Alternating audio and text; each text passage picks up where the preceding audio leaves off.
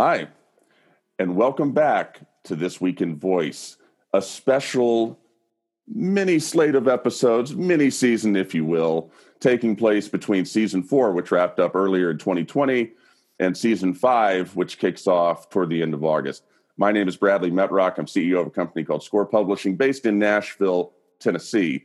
We are very fortunate to have a phenomenal panel of folks working at the intersection of healthcare and technology to kick off what will be a slate of 5 episodes spanning the next 5 weeks, each looking at a particular aspect of voice and conversational AI in some pocket of modern healthcare. This episode is about aging in place, and we're thrilled to have 4 experts, luminaries from different walks of technology and healthcare joining us. I'm going to call on them each one by one just to introduce themselves. And Dan Messina, I'm going to start with you. Tell us who you are. Tell us who you're with. Tell us what you do. Well, thank you, Bradley. My name is Dan Messina, and I am the co-founder of Hands Free Health. Hands Free Health is a voice recognition platform device which is designed to be able to respond to any questions that anybody may have about any healthcare-related matter, provides reminders, it's very personalized. It's really the front door of healthcare and provides a 24/7 companion for the individual in their home, and also coordinates with their carekeeper. I think the difference with Hands Free Health compared to other devices is that Hands Free Health was designed and developed by people like myself and others on our team with 150 years of a combined experience in healthcare. And we handed it off to technical people to figure out how to make it all come together versus the other way around. And so I think we have a very good sense of what's missing in the healthcare environment and what people need. Dan, thank you very much for joining us. Thank you. Our next guest is Jean-Claude Juncker, and I always forget if I'm pronouncing that right. Am I pronouncing that right? Very good. Very, very close. Jean-Claude Juncker. Yes. Okay. So I was born and raised in the South, so I'll take close. Okay. So thank you. Jean-Claude, thank you for being here. Tell us who you are. Tell us who you're with. Tell us what you do. Okay. So my name is Jean-Claude Juncker, and I have about, maybe more than 20 years of experience in the area of, speech technology. My PhD actually is on speech recognition. I worked for Panasonic for quite a long time and led the global speech activity of Panasonic. I also created a startup in the area of aging in place, for senior. Maybe we can talk about it a little, later. And currently, what I do, I created a company, a consulting company called CE2Innovate.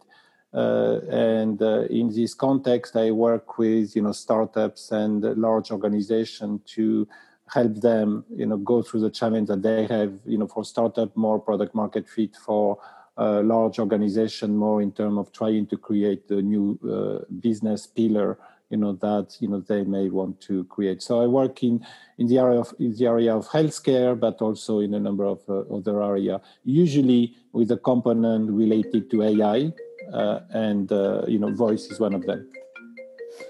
Very cool. Jean-Claude, thank you for joining us for the show today. Thank you. Our next guest is Mark Gray. Mark, say hello. Hello, and thanks for having us on, Bradley. Yeah, thank you for joining us. So, Mark, take a minute. Tell us who you are. Tell us who you're with. Tell us what you do.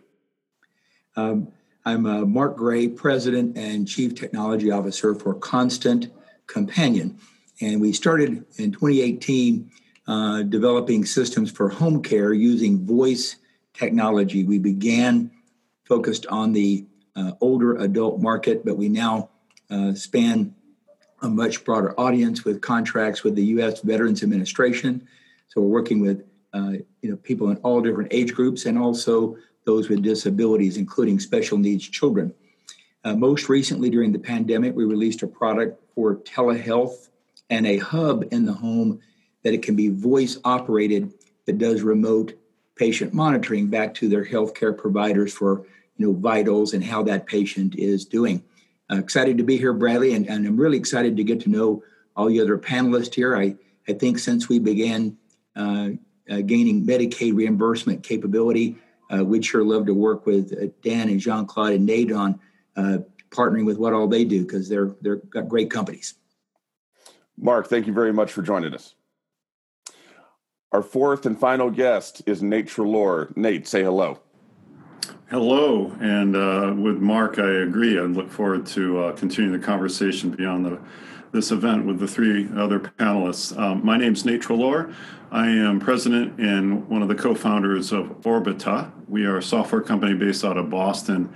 And our central business model is we help healthcare organizations across this industry, whether they're healthcare systems providers, even life science companies, med tech companies, tap into the power and potential of voice, and more generally, conversational AI.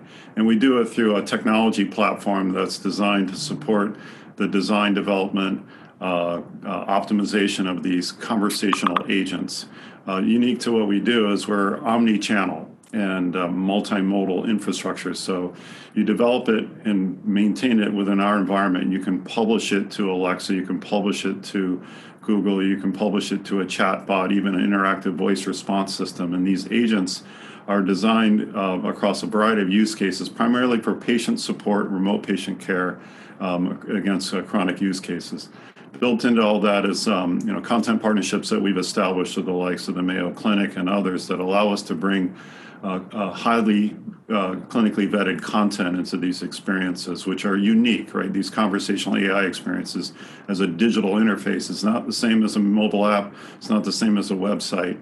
So taking existing content and developing it for these environments is quite different. And that's really one of our strengths. So happy to be with Bradley again, an old friend at this point. Feels like we've been doing this for a while, even though this is still a pretty nascent world we're in. Voice has been around for decades, but the resurgence powered by Alexa and others has created a big awareness of it, and we're thrilled to be part of that. Nate, thank you for joining us. And you're right, we go way back. So this episode is about aging in place, which, funny enough, is exactly how I would describe what it feels like I've been doing every day for the last 3 to 4 months, along with everybody else. There's nothing unique about that, other than maybe some beachgoers in Florida or in Missouri somewhere. We're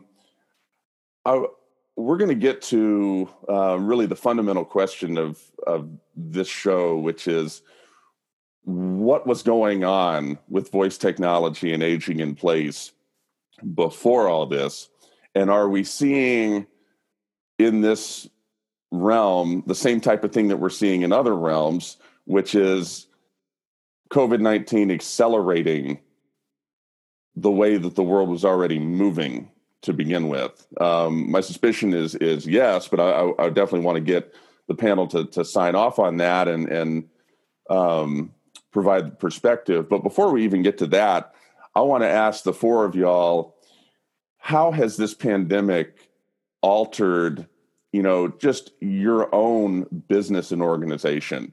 Let's take a minute and just talk about that a minute. I'd love to hear what has happened since, it would be controversial to even say a time, since early 2020. I guess that's apolitical enough. How has COVID-19 changed what you and your organization are doing? And I'm going to go through the exact same order here. Dan, I'm going to start with you. Oh, thanks, Bradley. It's had a dramatic change, to say the least, in a few areas. First of all, the way we run our business now is virtual. Now, in our case, we were so early stage, we hadn't really gotten office space yet. We were thinking about getting some, so we were fortunate not to get any. But we've been required to work virtually, and it's been pretty effective. But the biggest impact, I think, from a production standpoint, is that we work with China. And as such, we've been delayed several months as a result of this whole COVID-19.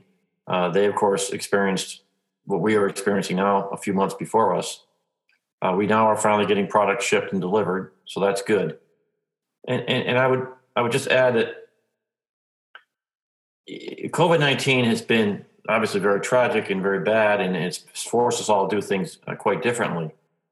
But from a product appreciation perspective, it's brought it to light. I mean, it's clearly now people are seeing that they're going to be isolated, and how do they handle isolation? How do they deal with their physicians? How do they get information about medical activities and events and reminders? How do you deal with a caregiver who may be 3,000 miles away, whether it be a son or a daughter? So all this is really kind of forced us to test the premise of isolation, and which is one of the things that Hands Free Health offers by providing a companion in your home 24/7 that can also communicate with your caregiver.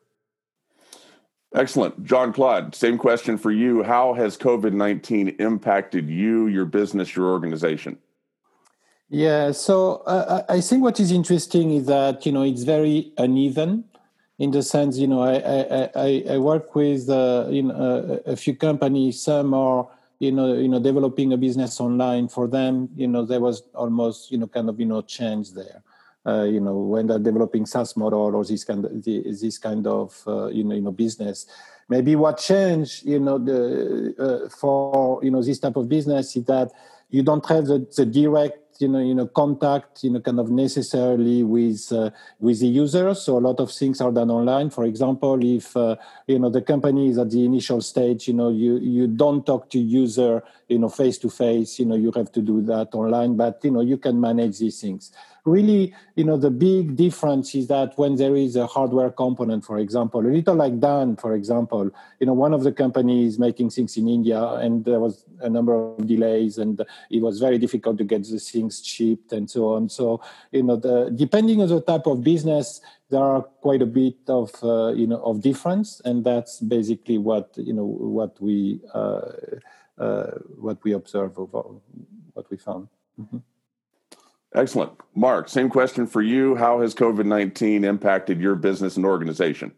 Well, I wasn't as smart as Dan. We built a factory and built a brand new office, and we launched it January 1st with 10 production lines for manufacturing. And gosh darn it, 6 weeks after you open, you got to go backpedal. And then by March, we were quarantining. So only essential personnel is allowed in the building.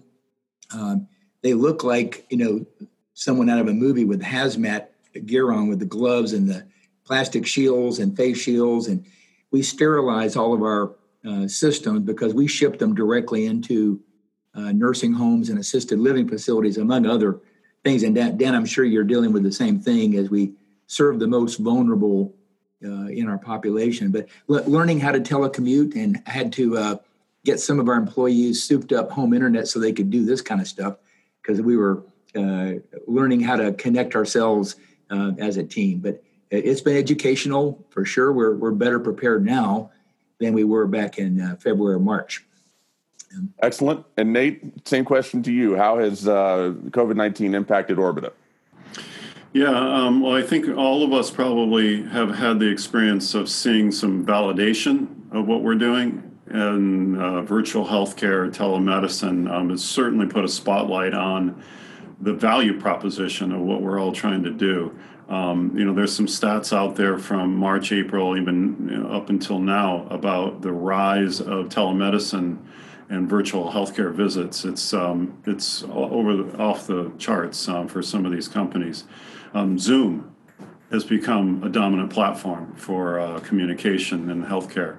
I'm sure they benefited from it, but maybe didn't expect it quite to the degree that it's being used now. For us in particular, just operationally, we've had to accommodate working out remote. We had a small office in Boston. We're not a big company, about 25 full-time employees, and we were already kind of well-suited to remote work. The nature of our business is well-suited. We don't ship devices or anything like that. We're pure software. So it didn't really have a particularly material impact, other than culturally, it's not the same without seeing people face to face. So we've had to come to terms with that. The business itself, we're doing all right. What happened for us in the early part of the year is we were gearing up for HIMSS, the big healthcare information system conference down in Orlando. And it was, if you guys remember February, there were a lot of conferences that were getting canceled or going virtual. HIMSS was sort of a holdout, surprisingly, given it was healthcare. They held out right until I think the Friday before. And we were trying to decide whether we would go or not, and some of the big participants are already canceling out of it. And then when that canceled, we already had a plan. We said, all right. At the same time, a lot of our Q1 opportunities were saying we can't talk right now, so come back, until once we work through this pandemic issue, healthcare systems in particular. So we said, our highest priority right now is to be relevant to our clients, to help them respond to this crisis. So how can we do that with the technology we have? So we created a COVID bot, like a lot of people did. It's up on our website at orbita.ai. We made it freely available, so you can download it and put it on your website. It answers basic questions about the coronavirus, and it also does a simple screener with content sourced from the CDC. And a lot of people are doing that. We put ours up. We think ours is better, but the end goal there was really just to be relevant, to make sure we had something out there in the market, keep our team focused. And I'm very proud of what we did, because we literally pivoted in that 2-week interval and just put all our attention on this. The things that we were planning to talk about at HIMSS, we set aside. It was all COVID all the time. And that's helped us. Actually, we closed a funding round in April, the end of April, like right in the height of it. And not simply because of what we were doing. It was investors that were looking at us anyway. But I think partly our attention to this, the validation of what virtual healthcare means in this new world, it's created an awareness. So we're very, very fortunate as a business to have that support and to have the support of our clients and to be keeping very, very busy. So, no, that's great. And thanks to all four of you for the perspective there. Has COVID-19 impacted conferences? I had not noticed that. Thank you. That's much longer than the podcast there, and much more profane than what Mark Gray had to say. So Nate, with what you were just describing, you were really sort of getting into what I alluded to earlier, which is that you can call it a silver lining, you can call it whatever you want, but with COVID-19 in this pandemic, it seems to have this attribute of accelerating, moving the world faster to where the world was already headed in several different aspects of different verticals, different businesses and industries, in our personal lives to some degree. And with what you were talking about with the investors that were looking at Orbita, they were already looking at Orbita, and with COVID-19, maybe that caused something to happen a little bit earlier than perhaps it might. Maybe it moved that up. We're going to go in reverse order here. And Nate, I'm going to start with you, and we're going to work backward. Paint me a picture. Paint me a picture of what voice technology and AI and conversational AI, whatever you want to call it, was doing for those trying to age in place and wanting to age in place versus what it is doing now and what it looks like it can do now. And, has it accelerated things, or has it stifled things? Paint me a picture. It has accelerated things, I think it's fair to say, without question.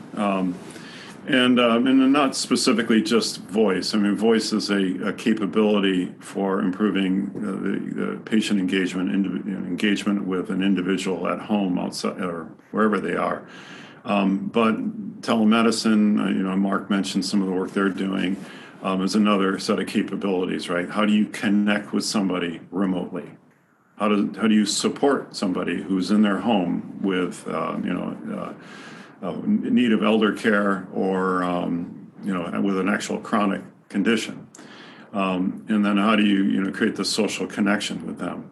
all of those principles existed before the COVID pandemic. What this has done is put a sharp spotlight on the need for these kinds of technologies and solutions, given all the obvious reasons of social distancing, reluctance in some cases for individuals to go into a clinical setting for fear of contracting a virus or whatever. And so from our perspective, what we are seeing is just an acceleration. So where I would have said 6 months ago or a year ago, there were a lot of people who were what I often call voice curious, where there was sort of a curiosity about the potential and a willingness to do some exploration and exploring. Right now, it's become a bit more mission critical. Again, and I would say voice is part of it. We're doing plenty of chatbots, right? We do just as many, if not more, conversational experiences delivered over devices like this, some of which support voice and some of which are text-based. But the idea of being able to reach somebody remotely through a digital endpoint, that in a conversational agent, it's I wouldn't say right now that it's mission critical, but it's much closer to mission critical than it was 8 to 9 months ago, for sure. Excellent. Mark, same question for you. Paint us a picture of pre-pandemic voice and AI interaction with aging in place versus what's changed, and if it's accelerated, if it's stayed the same. Your thoughts? I agree with everything Nate just said. I've seen the level of need for what voice technology brings into a home healthcare environment move from a nice to have, in some cases, to a must have. And we've seen our already nice, steady, rapid growth move into hyper growth this past quarter. So much so we're now have an installed user base in 200 plus healthcare partners around the United States and now into Canada, and pandemic driven. I mean, it's just been incredible. What I think that the end user is going through is we've all had this globally had a lesson in social isolation the past couple of months. And remember the first 6 weeks of quarantine and what that feel like. And as you were talking earlier, Nate was mentioning it was odd not seeing all of our teammates at work every day, and we're doing it because we're doing it remotely. A lot of the seniors that we serve, and Dan probably can relate to this as well. We're dealing with folks that often go 5 or 6 days out of a week without seeing another person, and that's year round for them. That's not COVID. That's just aging in place and being somewhat isolated.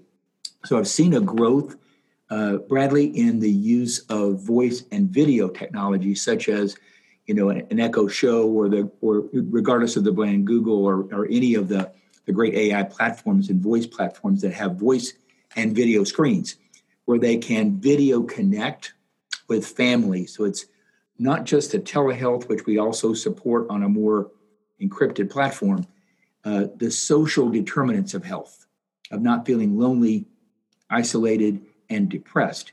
And that's a big deal. And I think that's part of what I feel is driving this great increase we're seeing in the demand for it. But I think it's moved from a nice to have in many cases to more of a must have. And that's what I've seen. Excellent. John Claude, same question for you. Voice and AI in aging in place before, voice and AI in aging in place amidst. What have you seen with this pandemic? Yeah, so what Mark just said actually is a very nice segue, for me. In 2013-14, I created a startup inside the big corporation in Panasonic, which was about loneliness. Because, the big problem of aging in place, it's really loneliness. We found this in nursing home. We found this, when people are at home, they have difficulties, they withdraw. Their world is becoming smaller. And then, what we tried to do at the time was to try to use technology to make their world bigger. So at the time, he was using a tablet connected to a cloud, software, and we were exchanging pictures, doing video chats, basically in a very easy way, so that the technology is hidden, but they could communicate in a way that technology could help. And what I am seeing is that, at the time we were not using voice, though, I didn't mind, to introduce it as we were going. But what I am seeing is that I see the acceleration of using technology and technology like voice now, to be able to do that. Why? Because voice is the most natural way of communicating. And, with voice, you hide, technology. And I can give you an example, actually, about 3 months ago. In my family, my mother is 87. She never connected to the internet. She never wrote an SMS. And we installed the WhatsApp, message with voice input. Now she's sending me messages with voice input using dictation, and I can communicate with her, and she's sending me messages, and she's so happy. And it's really just an example, very concrete, how, technology and the isolation that people are, kind of feeling through things like COVID-19, that is kind of, accelerating, I would say, the loneliness that they have, and technology that can help them feel connected, and hiding the technology, making it transparent, and making them do the thing that, they couldn't do, or they even didn't imagine, that they could do. And so I really see this as a trend, voice as an input, for example, voice as a way, to use digital kind of technology in a way that is very natural. Excellent. No, I was so focused on your very profound point. My power starts flickering off, and I don't know if that's some sort of message or what's going on there. Jean-Claude, that's excellent. Dan, same question for you. Voice and conversational AI pre-pandemic, amidst the pandemic, what's changed? Your thoughts? Well, first of all, if you hear my landscaper in the background, I apologize up front for that. But let me just say that everything that's been said before me, I completely agree with. It's clearly accelerated the pace at which voice is used. But I want to highlight that when we started Hands-Free Health, we saw some dramatic trends occurring in healthcare as a whole. One of those was that a greater burden was placed on the individual consumer. The second was that we had an aging population. And the third was that the carekeeper for that aging population wasn't always in the same zip code.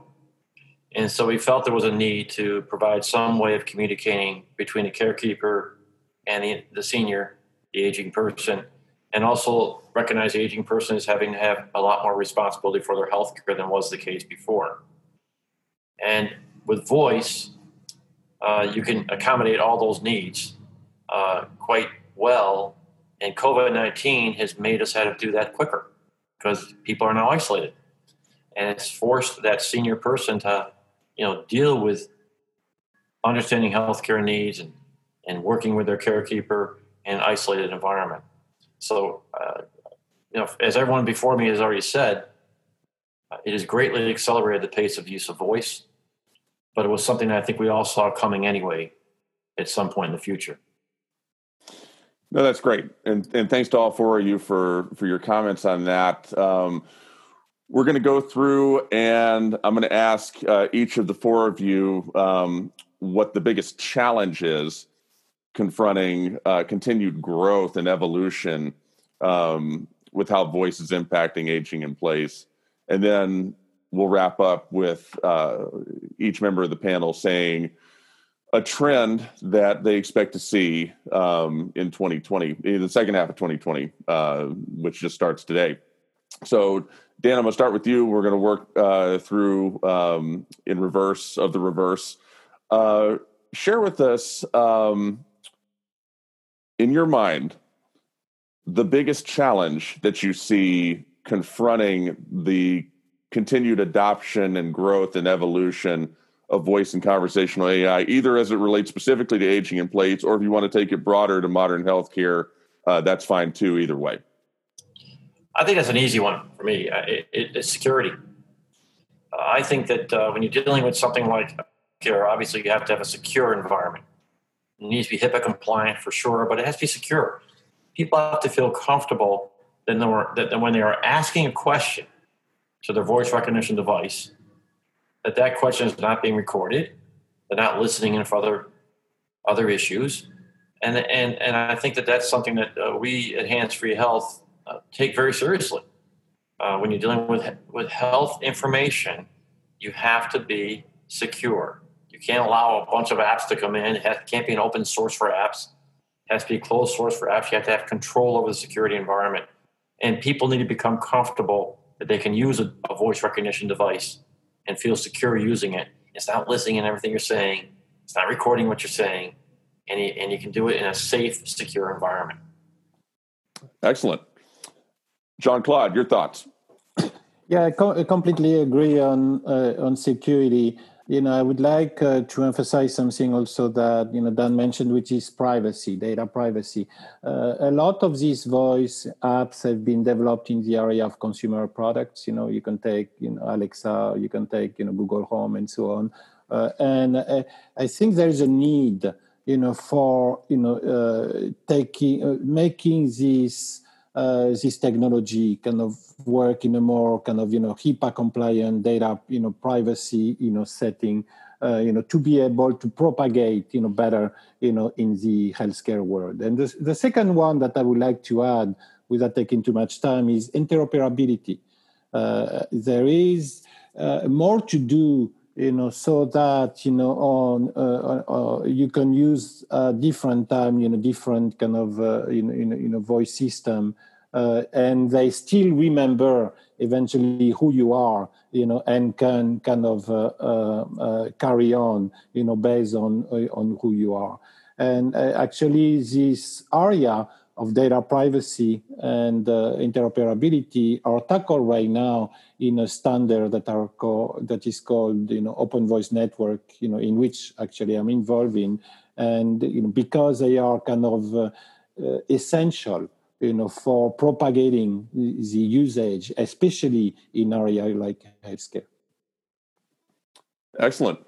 Mark, your thoughts, biggest challenge?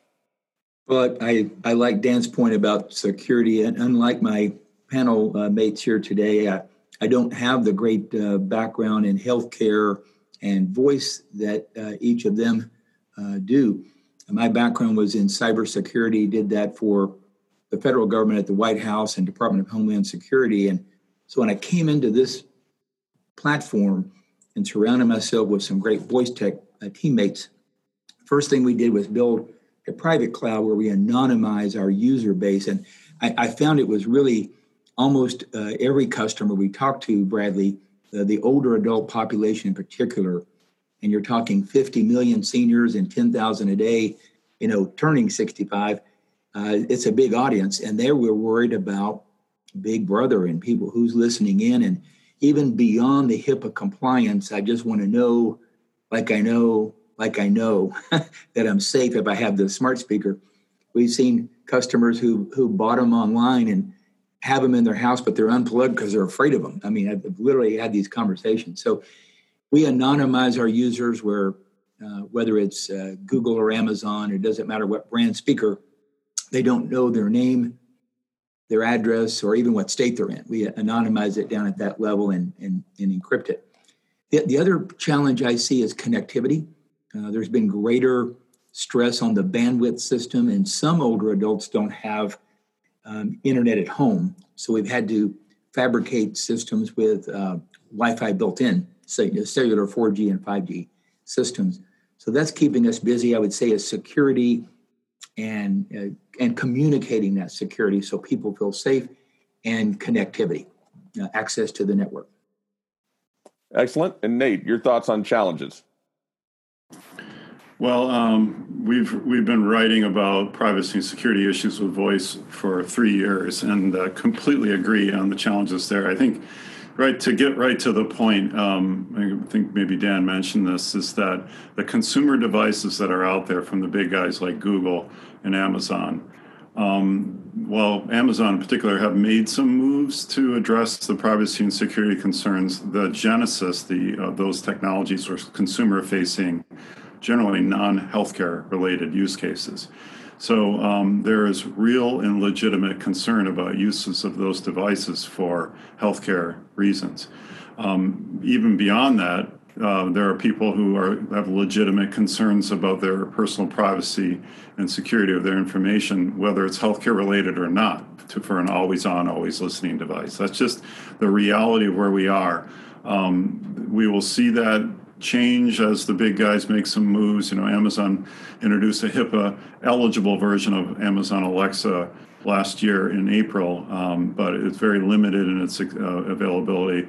There are rumors of things coming in the future that will open those kind of capabilities up more broadly, and would never turn my back on Amazon with respect to what they may aspire to do in getting into this $1 trillion market more heavily. We are already seen them make some significant moves into healthcare, but be that as it may, I think just the reality of an always-on, always listening voice device are legitimate concerns for privacy and security of data. The other one I would agree to. I think it was Mark who said that. Gosh, Mark, what was your second point? I had it. I lost it. Connectivity. Connectivity. Yes, thank you. That was it. I agree with that one as well. I mean, most of us have the luxury of high bandwidth connections at home, but when you're really trying to reach somebody in a rural setting, or who for one reason or another doesn't have access to to bandwidth, even though these voice devices and the packets are fairly small, they don't take up a huge amount of bandwidth. A little bit of latency just really compromises the quality of the experience. If you want to be feeling like you're talking to a proxy for a human, you want a conversational cadence, and sometimes with low bandwidth you don't get that. Which leads me to the third thing, which is the importance of the user experience itself. This has really become more of a dominant theme in the voice world over the last year or so, is the importance of developing voice user experiences that have empathy and are designed for the personas that they're intended for, right? In traditional digital environments, you often are in marketing, for example, you're told to write your content for the 8th grade reading level or 5th grade reading level. And when you're creating a voice experience, you have to be cautious, particularly in healthcare, to not get too clinical. We are constantly working with our clients who want to build these healthcare applications to say that words like convalescence and multisyllabic words aren't necessarily the ones you want to be using. So you gotta. There's a UX design or voice UX design sensibility that's really important to have in any development effort that you're taking on. And it's hard to find those people. It's getting easier. There's more of them coming into the marketplace, but it's hard to find good VUX designers. So you wouldn't say we ought to juxtapose some luminaries and get their philosophy? No, anyway. So those are great points, and I appreciate that. The point on security, it just reminds me every time security comes up, which is often on this show or anywhere else I think about. I don't remember what episode it was. I remember who it was who made the comment, but it was it was the person that we had keynote one of our early Alexa conferences, Keisha Williams, who is a well-known speaker, technologist, and she's also an Alexa champion, which means that Amazon has in their purview anointed you as someone doing some fantastic work with the ecosystem, which she certainly is. She was on This Week in Voice, and amidst the conversation on one of the stories of that particular week, she made the comment that despite the fact that she works with her daughters to create Alexa skills, and that is a very valuable thing. It's a family exercise for them and a lot of fun. At the end of every day, she unplugs all of her Alexa devices. And I was like, what? So, here is a person that, Amazon has said this is an Alexa champion doing amazing work, who does not feel like things have progressed enough. And this is a couple of years ago, mind you, but still, to where she would, at the end of the day, go through her house and unplug every device. I just thought that was one of the most remarkable things I'd ever heard. And we had a lengthy conversation about it when she said that. It's interesting to me to look at what's happened with the pandemic. I'll make this comment and then we'll get to the trends and we'll be done here. But one of the things I found fascinating, everybody has on the panels talked about security.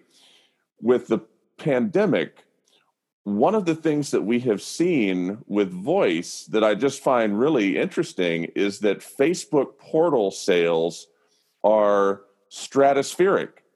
And I've made the point before that if it had been, Amazon is a trusted consumer brand. They advocate for the customer. They have a long history of being willing to put anybody out of business in favor of getting that widget to you 2 hours faster or getting it to you for 5 cents cheaper.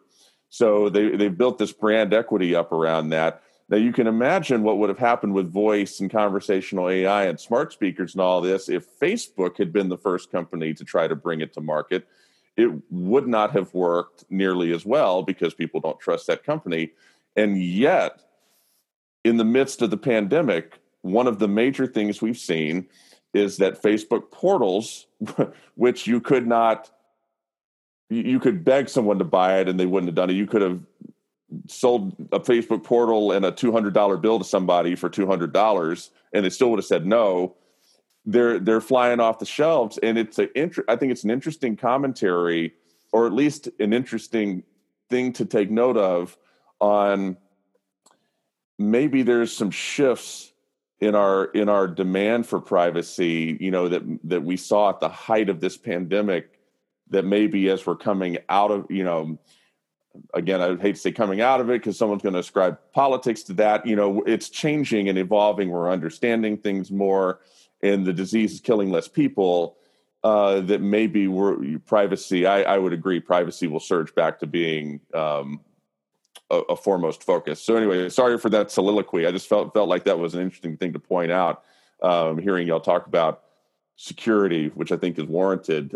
We will close this show with each of the four panelists sharing what they see what they think that they'll see as a trend emerging in the second half of 2020 into 2021. Today is July 1st. It's the start of the second half of the year. It feels like the first half of 2020 was like several millennia long. But here we are. And Nate, I'm going to start with you and work in reverse to close the show. Tell us one thing that you're going to go on the record, put on the Nostradamus hat. What is something we're going to see in the second half of 2020 as it relates to voice, AI, and healthcare? Well, I think you're going to see at least one announcement from one of the big guys about their ambitions to bring voice more into healthcare use cases. We talked about, Amazon, Google, others. There'll be at least one. This isn't really a Nostradamus prediction because there's one every 6 months, right? But I think for this little panel and what we're all aspiring to do, we're going to see a pretty significant announcement in that area. Excellent. Mark, give us one prediction for the second half of 2020. I think that as regardless of when the pandemic winds down or we get a vaccine or when we see the end of COVID as the biggest healthcare risk, I believe that telehealth and connecting patients remotely to care, as well as, from a social perspective, is here to stay. I think it got a 5-year accelerator because of COVID, and I think that trajectory will continue to grow. Excellent. Jean-Claude, your prediction for the second half of 2020. Yeah, I would have chosen the previous two, but I will add another one. I agree with the previous speaker, but what I would say is that I think, and we are seeing it already, is more voice app, that are kind of design, to access some information, like, Nathan mentioned with Orbita accessing, COVID information. We'll see more of this in terms of accessing in an easy way some information in some narrow domain. And I think that's a trend that will continue. Excellent. And Dan, your prediction for the second half of 2020? Well, I clearly agree with Nate. We're going to see other large players try to get involved in voice as it pertains to health. The problem they're going to face, obviously, is the same one they've always faced, and that's security and trust, and that's going to become an issue. That aside, I think we're going to see a very aggressive move toward using telehealth and voice for medical visits that hadn't been thought about in the past, and whether it be your routine visits with your physician, or whether it be just checkups with your physician. I think we're going to see that done much more now through telehealth and voice than had been the case in the past. Excellent. Gentlemen, what a pleasure to spend some time with you. First day of July 2020, talking about what we hope to see. I feel like turn the page on the calendar. It's time for a more sort of hopeful disposition. Y'all have certainly given it to us today. Thank you very much for being part of the show. Thank you, Bradley. Thank you very much. Thank you very much. For This Week in Voice, our special healthcare series, episode 1 of 5. Thank you for listening, watching, if you're watching on YouTube. Until next time.